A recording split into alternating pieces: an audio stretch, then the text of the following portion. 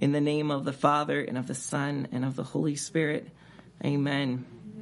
If the devil ran a church, how do you think he'd run it? I agree with C.S. Lewis that he would run it as a bureaucracy. This tedious and exacting system, which is meant to limit people's freedom. This whole hierarchy and these rules and these limitations, that's how the devil would want to run the people of God. C.S. Lewis proposes this concept in the Screwtape Letters when he structures the demons and their whole hierarchical system and the way they communicate to trip Christians up and people and send them to hell. Like this whole fantastic story, fantastical as well, of demons corresponding with each other. He wrote a preface to the 1961 edition, in which it's not in my version, so I'm trusting my source on this, in which he writes in that preface this.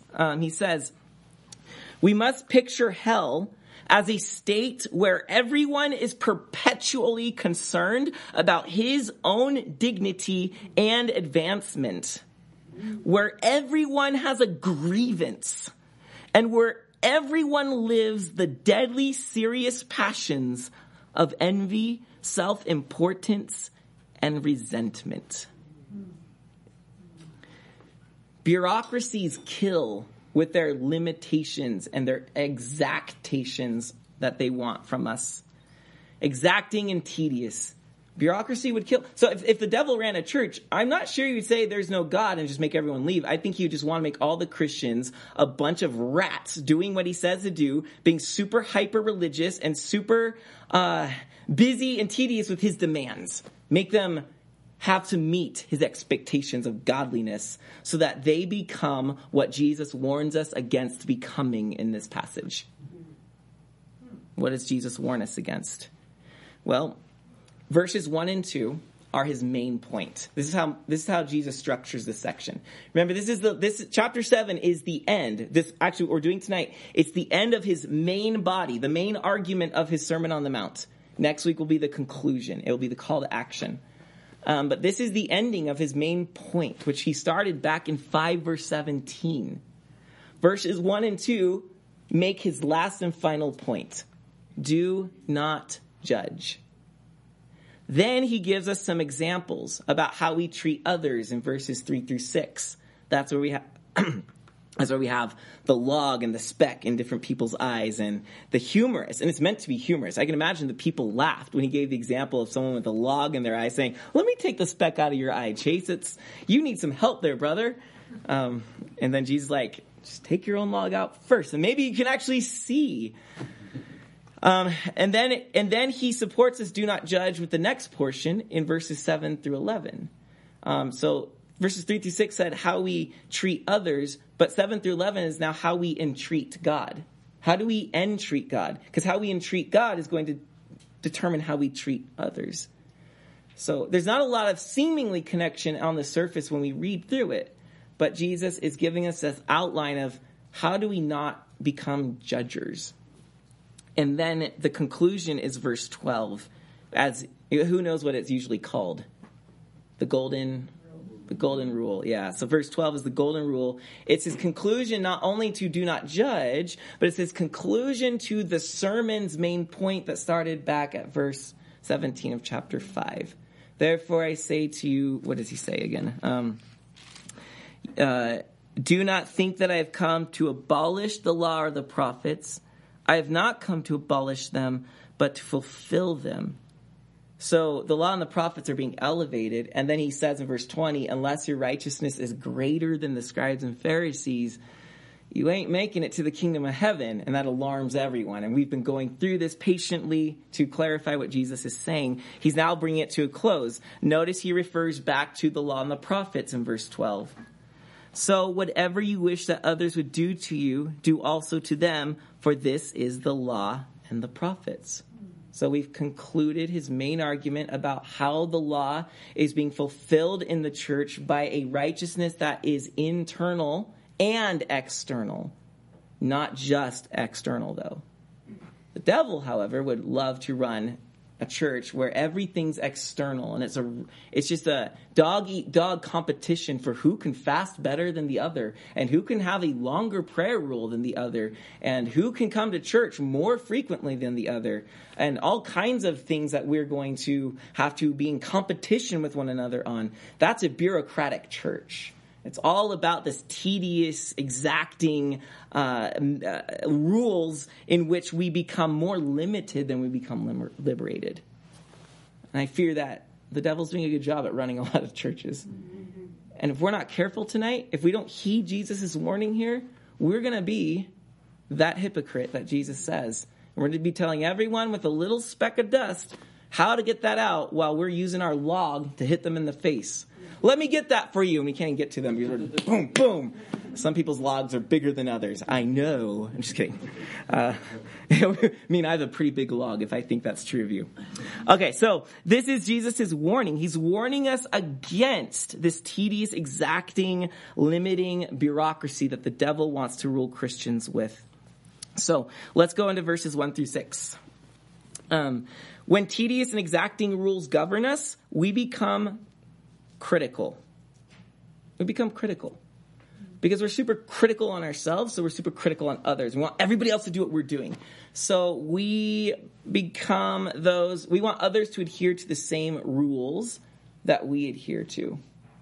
So be careful, brothers and sisters, because, we urge fasting at this church, and we urge having a robust prayer life. But what can happen is you find so much fruit and growth in these practices, which Jesus told us to do when you fast, when you pray, when you give.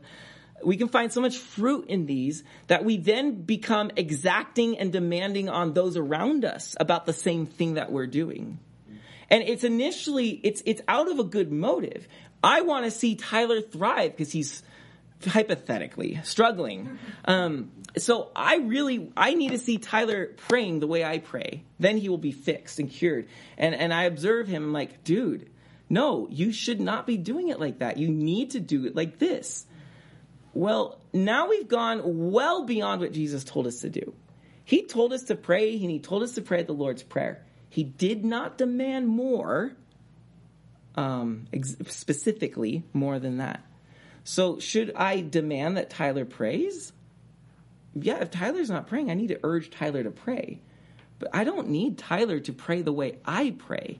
And as soon as it's our agenda to get other people to walk with Jesus the way we walk with Jesus, we are becoming bureaucratic office managers of the church. And that's going to lead us so this making others adhere to our standards is going to lead us to judging others.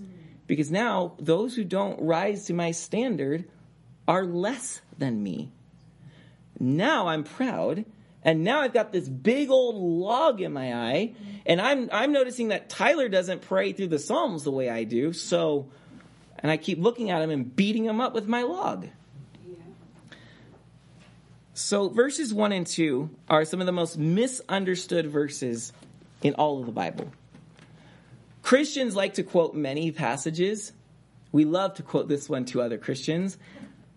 This is possibly also the best used verse by worldlings toward Christians. Judge not, that you be not judged.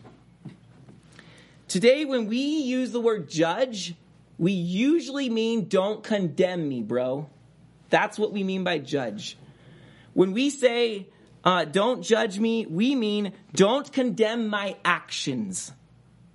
And so when we read Jesus say, do not judge, that you be not judged, we suddenly take on this posture of we can't call each other out. I'm going to tell you right now, that's not what Jesus is saying. Notice verse 6. What does he tell us to do there? Do not give to dogs. He's not talking about literal dogs. The dogs are the unholy versus the holy. The swine are the unholy, the unclean in Jewish dietary customs. Do not give your pearls something valuable. He's actually telling us to make distinctions about people. Do not give these people these things. that would require me to make a judgment about them, right? If you skip forward to next week's text in verse 15, he tells us to beware of prophets who come in sheep's clothing. He's actually asking us to judge some church leaders or teachers. Make an assessment about them. You need to know if these guys are valid or not. So when Jesus says judge not, the way the world likes to use this verse against us is not at all what Jesus is saying. What we forget is that the word judge never meant condemn only. Condemn was one half of the meaning of the word judge. A judge also rewards. So when Jesus says to judge not, he means, this is, Jonathan Pennington makes this really clear, and I think it was really helpful. He translates this as, do not judge unfairly. Do not judge unfairly. So I am to judge. I'm to make, as I grow in Christ, and we're supposed to rule and reign with him in the new heavens and new earth, we're supposed to be good judges at some point, because Paul also says we're going to judge angels in 1 Corinthians 6. If we're going to have any status in the kingdom of heaven, we have to know how to judge. But we have to know how to judge like God does, and to judge fairly. We never take the place of God and say, Tyler is condemned. That is not my place to ever say. We're not to judge unfairly. Why? Verse 2 tells us. For if you judge unfairly, for with the judgment you pronounce, you will be judged. And with the measure you use it, it will be measured back to you. Do you want God to judge you unfairly? So here again, Jesus is giving us a, look, if you're going to live life this way, you're going to reap fruit a certain way. Like we looked at last week. If you don't forgive others, you're going to be in bondage in that unforgiveness. But if you do, then you will find freedom from sin. It's the same idea here. If you want to judge unfairly and be harshly critical toward people, then okay, you're going to get that back. If not in this life from those around us, then I think he's implying that also in the great judgment. I mean, look, you thought Tyler wasn't holy, then God's like, I mean, he was actually more sincere in his shorter prayers than you are in your longer prayers. Boom. God's going to judge. And he's like, it's only fair, Brandon, that you saw him that way. You wanted me to assess you that way. So that's what Jesus is saying, is don't judge unfairly. So to judge is to make a discernment, is to make a decision. So you and I go through life and we must be good judges. We must make good decisions and we must make fair discernments about the people in our lives. Church leaders should be fair in their discernment about people who are trying to rip off some of their flock. We should, as people in the church, should be really fair in our discernment about those who are leading the church in terrible or misleading ways. Judgment is a gift given to us, but we need to use it well because it's a powerful gift.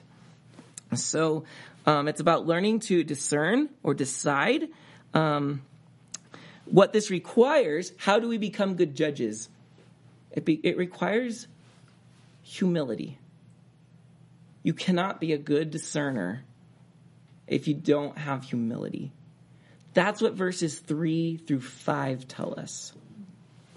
So why do you see the speck that is in your brother's eye, but do not notice the log that is in your own eye? This is a person who's not self-aware. This is a person who does not know their errors and does not recognize that they are sinners.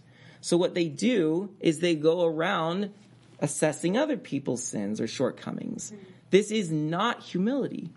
We have to understand that Jesus is, as he's coming to the end of the sermon, he's reaching back to the beginning of the sermon with a lot of this.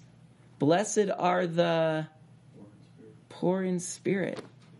The poor in spirit are not going to be trying to correct Randy's flaws, because there's so much of my poverty of spirit that I have begun to simply mourn my sin constantly. And I've become a meek person through this process. Remember that? So humility is absolutely essential. This is what he's calling us to. He continues in verse 4. Or how can you say to your brother, let me take the speck out of your own eye when there is a log in your own eye? You hypocrite, first take the log out of your own eye, and then you'll see clearly take the speck out of your brother's eye. And if I know myself even half as well as I think I do, because I probably don't, because I'm still a proud human, if I take Jesus' words here to the full, there's going to be a long process of removing this sin in my own life. And I may never have time to worry about where others should be. Because I'm no longer comparing my growth with other people's growth. I'm comparing my growth with the person of Christ. And if my eyes are on Christ, I am infinitely dissatisfied with my likeness to him. I am forever at a gap. One that's closing really gradually in light of eternity, but one that I want to close faster and more. Where is there time? If my vision is where it should be, where is there time for my taking care of your eyes? Put your eyes where they belong, and we won't be worried about where other people's eyes are. But there will be a time, verse 6 reminds us of this, there will be a time when it's so obvious you are in sin not to say something. You need to get your act together here. Or this person should not be treated like a Christian. We should be treating them like someone to make a Christian. This person should not be leading a church. Like, there are times when we need to exercise that. And that's what verse 6 gives permission for. So don't buy the world's lie that we have to just be accepting of everything and tolerant, and the whole virtue of this culture of be nice. I mean, it's just a stupid thing that the world is. And we need to make sure that we don't just fall into that. We have virtues. We have the nature of God, which we're not only trying to, we want to live into that. And we don't want to weaken that around us. So verse 7 brings us some balance. By the way, Tyler, there will be some slides. So can you just go ahead to the next one? And there was a sermon title up there. Not that I ever do this, but there you go. That's the golden vision we're getting. So verse 7. So we go from this bureaucratic critic. When you're living the bureaucratic satanic way of being exacting and limiting and tedious, like we got to do every little thing, you become a critic, right? Because no one else is working as hard as I am around here. We now move to the benevolent father. The benevolent father in verse 7. This is just an absolute critical section that Jesus says. So ask and it will be given to you. Seek and you will find. Knock and it will be open to you. Now, it begins with this call for us to have an action. But I want you to notice as we go, the emphasis is not on the persistence of the seeker. The emphasis is not on the persistence of the seeker. The emphasis is going to be on the graciousness of the giver. So verse 8 continues. For everyone who asks receives, and the one who seeks finds, and to the one who knocks it will be opened. And then there's this example, right, from lesser to greater. Like if earthly fathers in verses 9 through 10 can give a half decent response to their children when they ask, how much more would your heavenly Father be able to give you what's good? How much more? So Jesus wants us to consider, we have a really good Father. So that's verse 11. If you then who are evil know how to give good gifts to your children, how much more will your Father who is in heaven give good things to those who ask him? This call to our Heavenly Father reminds us of what he's been doing throughout this sermon. The vast majority of the phrases for God as Father are all concentrated in this sermon on the Mount. And we saw a massive, do you remember where the massive concentration of Father is used? Do you remember which passage is that in the sermon? The prayer.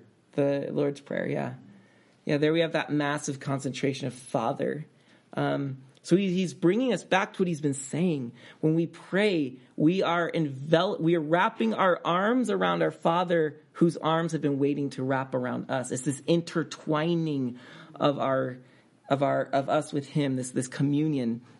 And then we see it comes again very prevalently in what both Sam and Chase gave us a few weeks ago. Especially like in verse 25 to 34, when he tells us, don't be anxious, for your Father knows, right? He knows he's going to provide for you.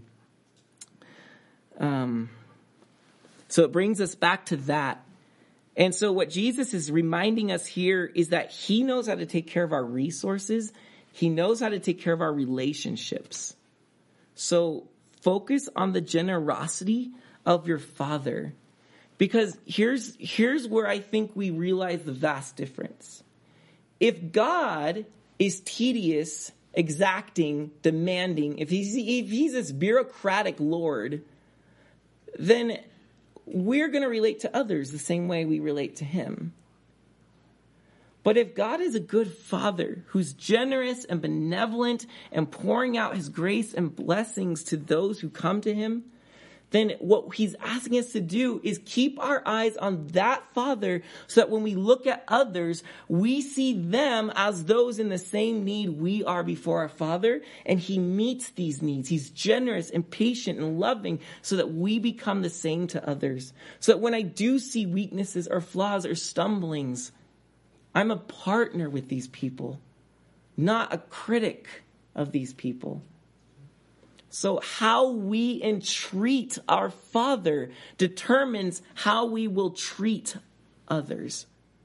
How we entreat him. Do you come to him timid? Do you come to him thinking he's not going to listen to me because I haven't been decent lately? Or do we come to him recognizing that he said, just come, seek, ask, knock. There I am, giving myself. If we see him like that, then it's going to change our attitude and outlook on the world and on life. And we're going to be far less concerned with the speck in other people's eyes and far more concerned with removing the log out of our own. And when you do that, when we live that humble posture, people are going to find you helpful. We don't need more bullies. We don't need more rivalries between each other. We don't need more competition. We need more unity. We need more humility that says we're all at the bottom and we're all calling to the same Father who pours his love out evenly and equally to all. He doesn't limit what he gives. He doesn't limit who gets it like the devil would want us to think. He's not a bureaucratic system. He's a Father, benevolent. He gives. So that leads us to verse 12. So whatever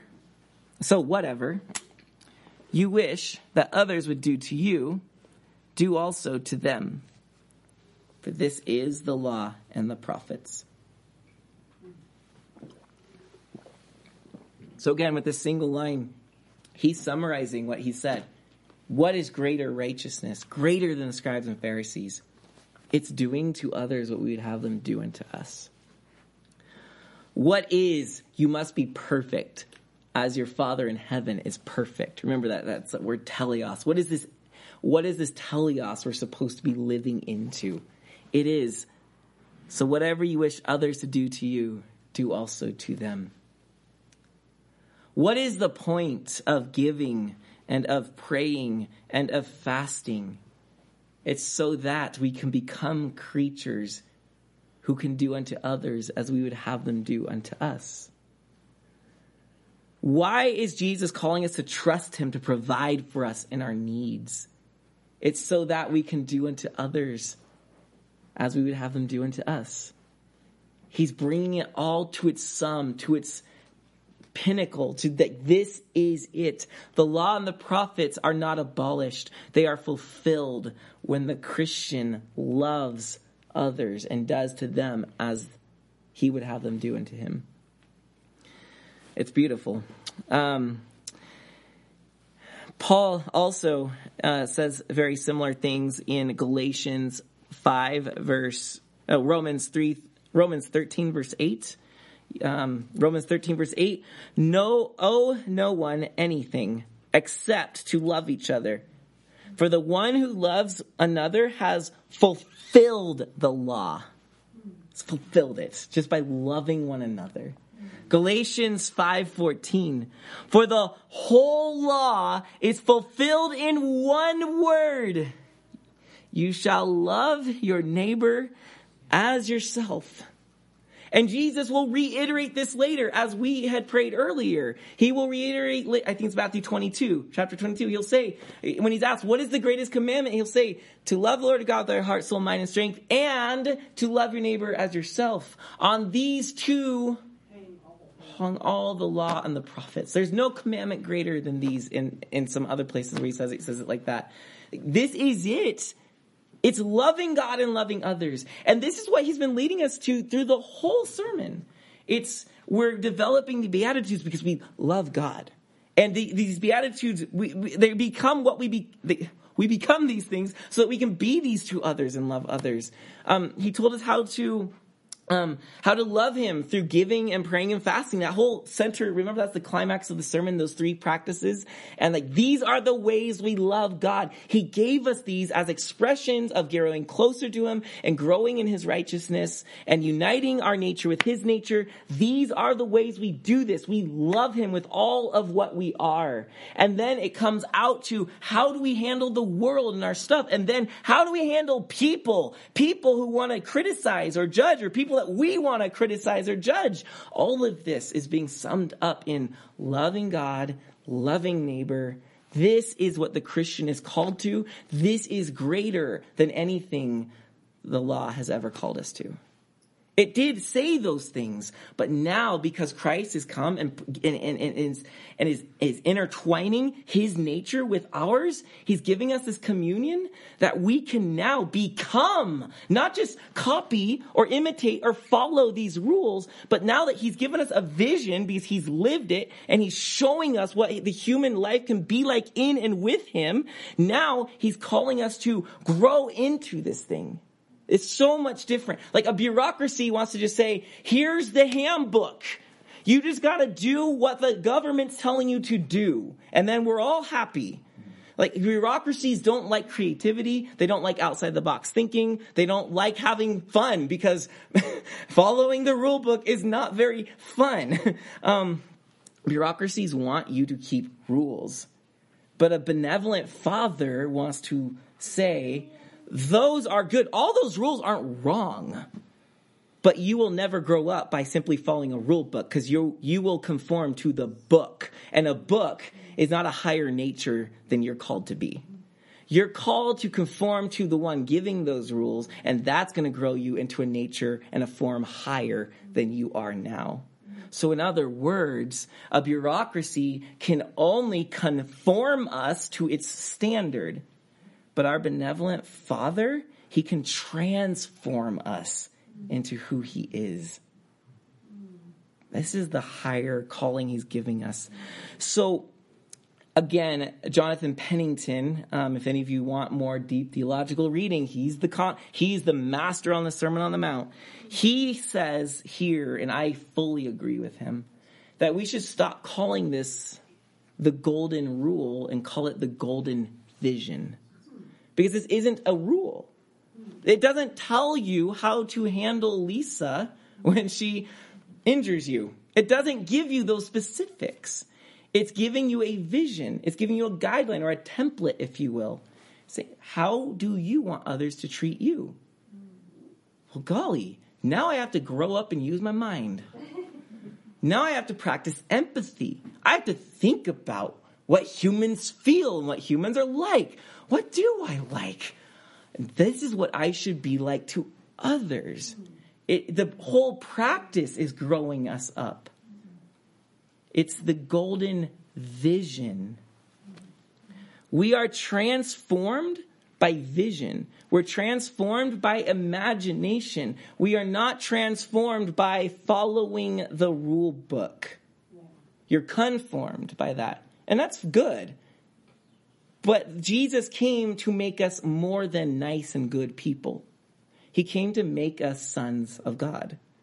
So he wants to call us with a vision. He wants us to use our imagination. He wants to transform us with the what? The renewing of our minds. This is one of the ways we do this. What do we meditate on? What are we always pondering? We should be pondering, I'm preaching to myself big time right now. What do I want others to do to me? This is what I should be doing to them. These should be the thoughts that occupy a person when they're with people. Not, what do I want people to think about me? How do I want them to see me? I want to be known as smart, so I'm going to say something smart here. I can't wait till he stops his long comment so I can interject with a good counterpoint. I cannot wait until people see my new outfit, or I cannot wait till I'll make sure they know that I brought this potluck item. No one's done that. I don't think anyone. Maybe your heart was there, but I haven't heard you toot your horn at least. And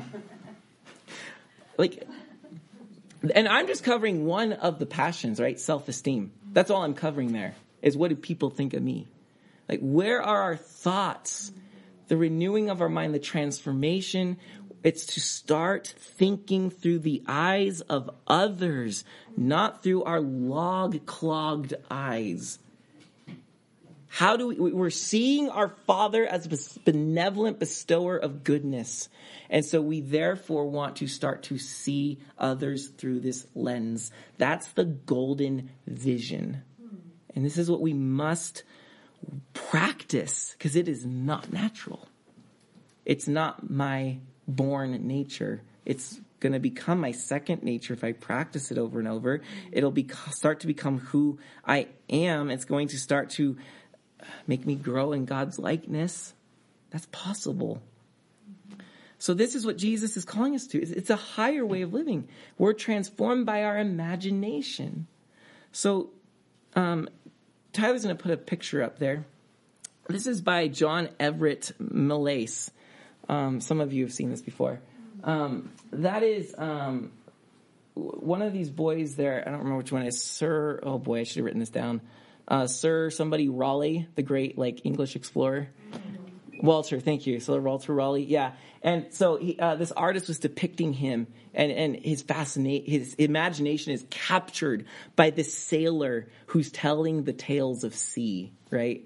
He's pointing to this vast, immense ocean. And I think, one of them, they actually both look very intrigued. One is the one holding his knees, is on the verge of panic, because what he's hearing described is so incredible.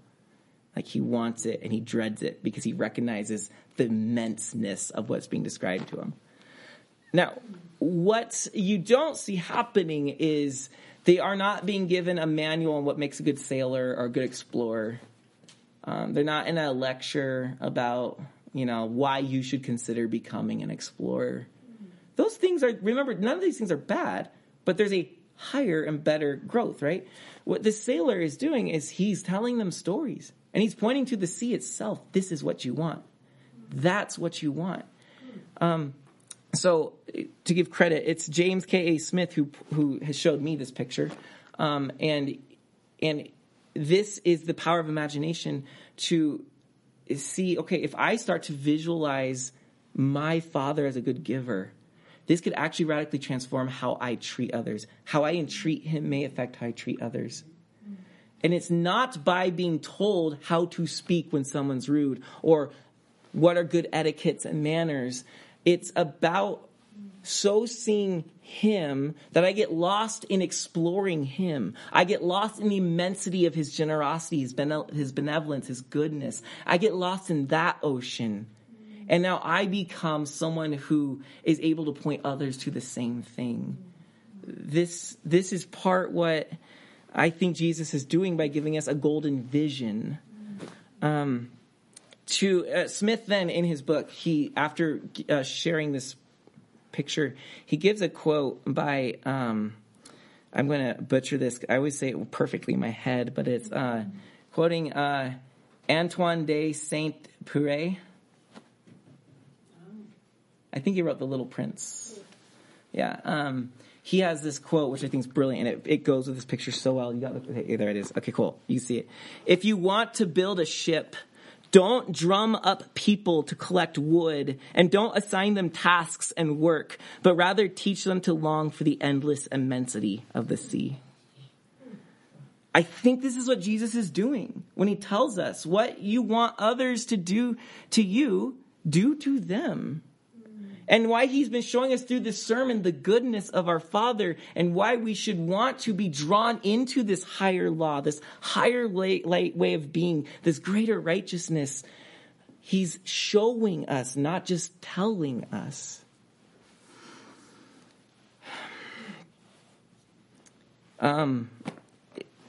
Yeah, he's shown us through the sermon.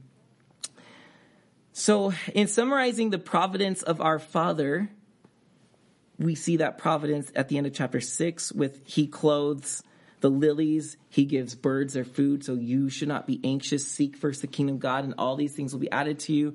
He shows us the providence of our Father that way. Then in verses 7 through 11, ask, seek, knock, and it will be given. He's a good Father. If you know how to give good gifts to your children, how much more can he do this for us? So in light of this vision he's given us, Jesus is saying, let's go. I don't rule my church with a bureaucracy. That's what the devil wants us to be under. He rules us with a longing for the immensity of the Father's generous, benevolent love. He rules us with this invitation to step into, partake, and become that Father's very generous nature. It's an invitation. Do unto others as you'd have them do to you. This is an invitation to become like Jesus, to step into his nature, partake in it, and grow in it. So, I think Jesus wants us to answer this question. He's pointing, are we coming? Lord Jesus Christ, our God, have mercy on us and save us. For you are good and you love mankind.